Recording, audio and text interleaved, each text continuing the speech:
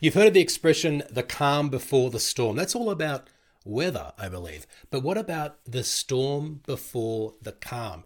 This is what needs to happen in order for groups to perform at their best. It's an idea that we come together, we form, and then we storm, we have some sort of conflict, and then we finally get to the norming stage, which is where things settle down and we start working together collaboratively. And finally, we get to this stage of performing. So we've got to go through the storm before the calm. Okay? That's what we're talking about on today's episode. Welcome to CRE Success, the podcast. Check us out online at cresuccess.co/podcast. And now here's your host, Darren Krakowiak. Hello, welcome to episode 104 of CRE Success, the podcast. My name is Darren Krakowiak, and I'm here to help commercial real estate leaders to develop their people and to grow their business. Now, I think you're going to enjoy today's show. We're going to be talking about whether leaders are born or made. So if you don't believe that you are a natural born leader, I'm going to give you some ideas on how you can outshine natural born leaders. And also, if you work on a team, and that's most people who are not working always by themselves, I'm going to be sharing some ideas about how teams can perform better. And specifically, I'm going to be sharing a story which may sound like a bit of a low point in my leadership journey, but it actually turned out to be an inflection point from where things started to improve for me in this particular environment that I was in. So that forming, storming, norming, performing idea that I told you about at the top of the show is going to be very relevant when you do hear me recount this story. Once again, this week, I'm asking Whitney Sewell to be our moderator for our discussion. Whitney is the host of the Real Estate Syndication Show, and I'm going to hand over to him now to get us started with the first question. Do you believe that, you mentioned a little bit earlier, but do you believe other people can be a natural leader, or do you feel like, it's more times than not, it's a learned skill, where someone's taking action on self-improvement, or are some people just more natural than others?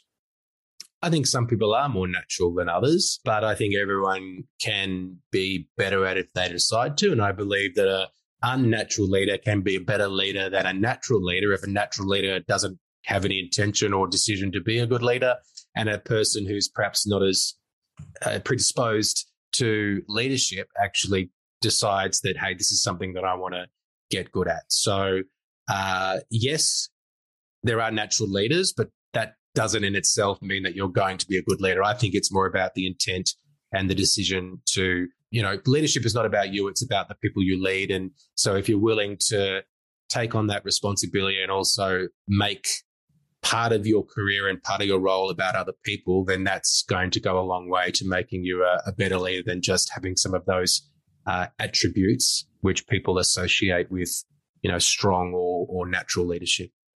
I love that. You just said being a leader, it's not about you, it's about the people you're leading. That tells you a lot about if someone's going to be a good leader or not, I believe, right? It's how they interact with everyone, like you're talking about so much. And you mentioned, do they exhibit your core values and emotional intelligence, self-control, those things. And you and I talked briefly before we started recording too, just like the way you relate to others will ultimately determine your success. Elaborate on that a little bit. And obviously it's what we're talking about too, as being a leader, right? But, go a little more in depth about that. I think if you're a commercial real estate agent, if you're an investor, people want to see people succeed if they like that person. If they don't like that person, then they're not cheering you on from the sidelines. Now, again, that doesn't mean that you have to be the most liked person, but I think being friendly and cooperative and likable can go a long way to making others more predisposed to want to help you, or at least to not be inclined to deliberately go out of the way to be unhelpful.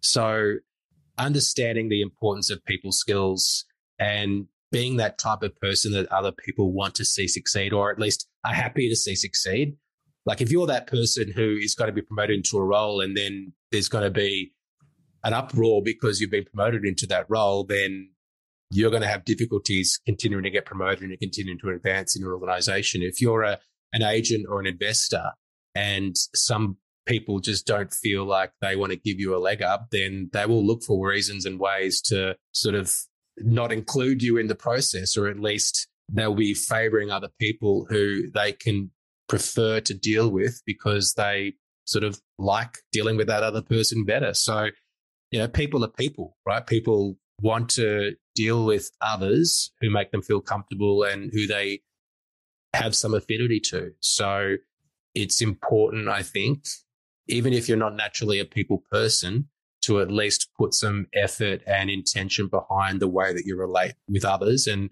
probably that's something that, even though I'm an extrovert, being likable and agreeable and cooperative is something that doesn't necessarily come naturally to me. So it's something that I've had to, work a little bit harder at in order to make sure that, people are happy to refer me work, that people are happy to recommend me or write me a testimonial or to continue to work with me.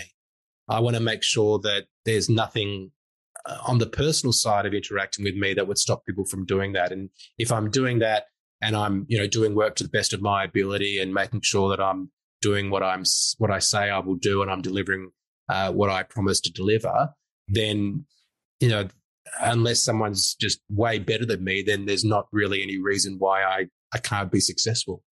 Mm. Give the listeners and I just some of those actionable steps maybe that would help us, that you could say, okay, today you can start doing this thing or two things or three, whatever it is, that would help us to work our way to becoming a better leader. And, for not only ourselves, but obviously for the people we lead, right? Our teams that we have on board right now. So I think understanding from a leadership perspective, a few things I ask people that I'm working with to understand is, where are we going? Why are we going there? And how will we know when we've arrived?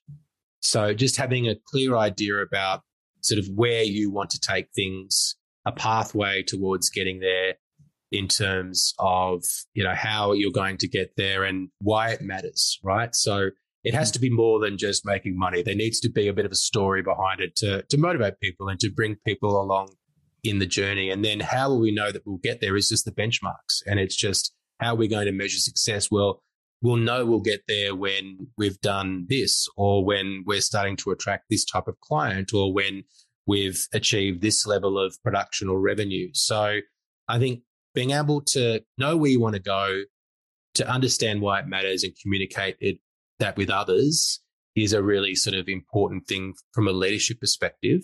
I forget what the other part of the question was though, Whitney. So apologies if it's just some actionable steps for us to, help improve our leadership skills today, for the listener and myself, just to benefit us and our entire team. Yeah, I think probably understanding emotional intelligence as well.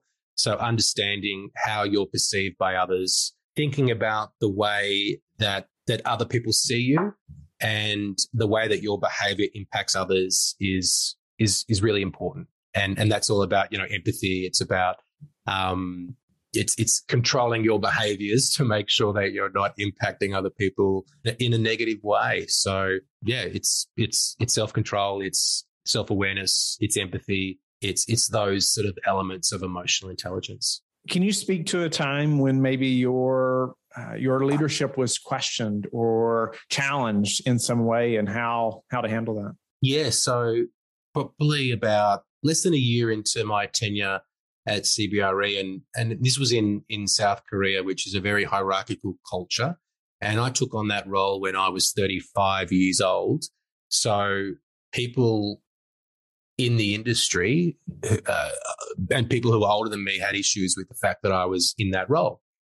And I guess I did still have the reputation of being a bit of a hothead, even though I had done some work on my own sort of anger management, but I was still seen as quite an aggressive person, and maybe someone who was too aggressive, and, we need to do things in a different way in Korea, and that's not the right style and whatever.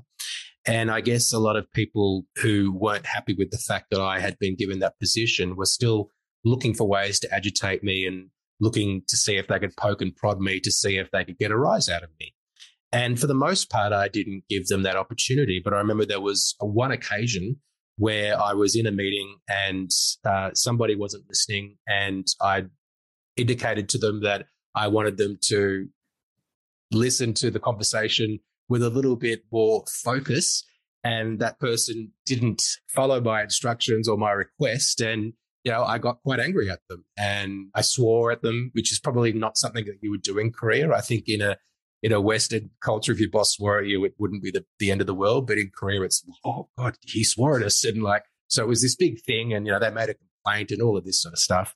And I think outside of Korea, my boss was like, what's this about? Who cares? But I could actually see what the bigger deal was, because probably it was something that typically a boss wouldn't do. And it probably was what they were looking for in terms of what they'd heard about me or what they thought was their problem with me. So I really did let myself down by giving them that rise. But I think it was also the little bit of, it sort of broke some of the tension. I think something sort of had to fall to the surface.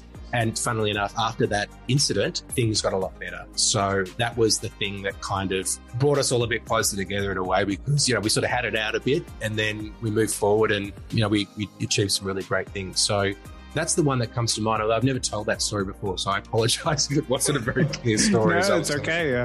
It's just interesting to hear. And it's great that you learned, you grew from that. And hopefully we can all do that as those things happen, because they're bound to. Thanks for listening to CRE Success, the podcast. If you enjoyed this episode, make sure you subscribe to us on your favourite podcast platform. For more information about the show, just check the show notes on your podcast app or visit us online at cresuccess.co.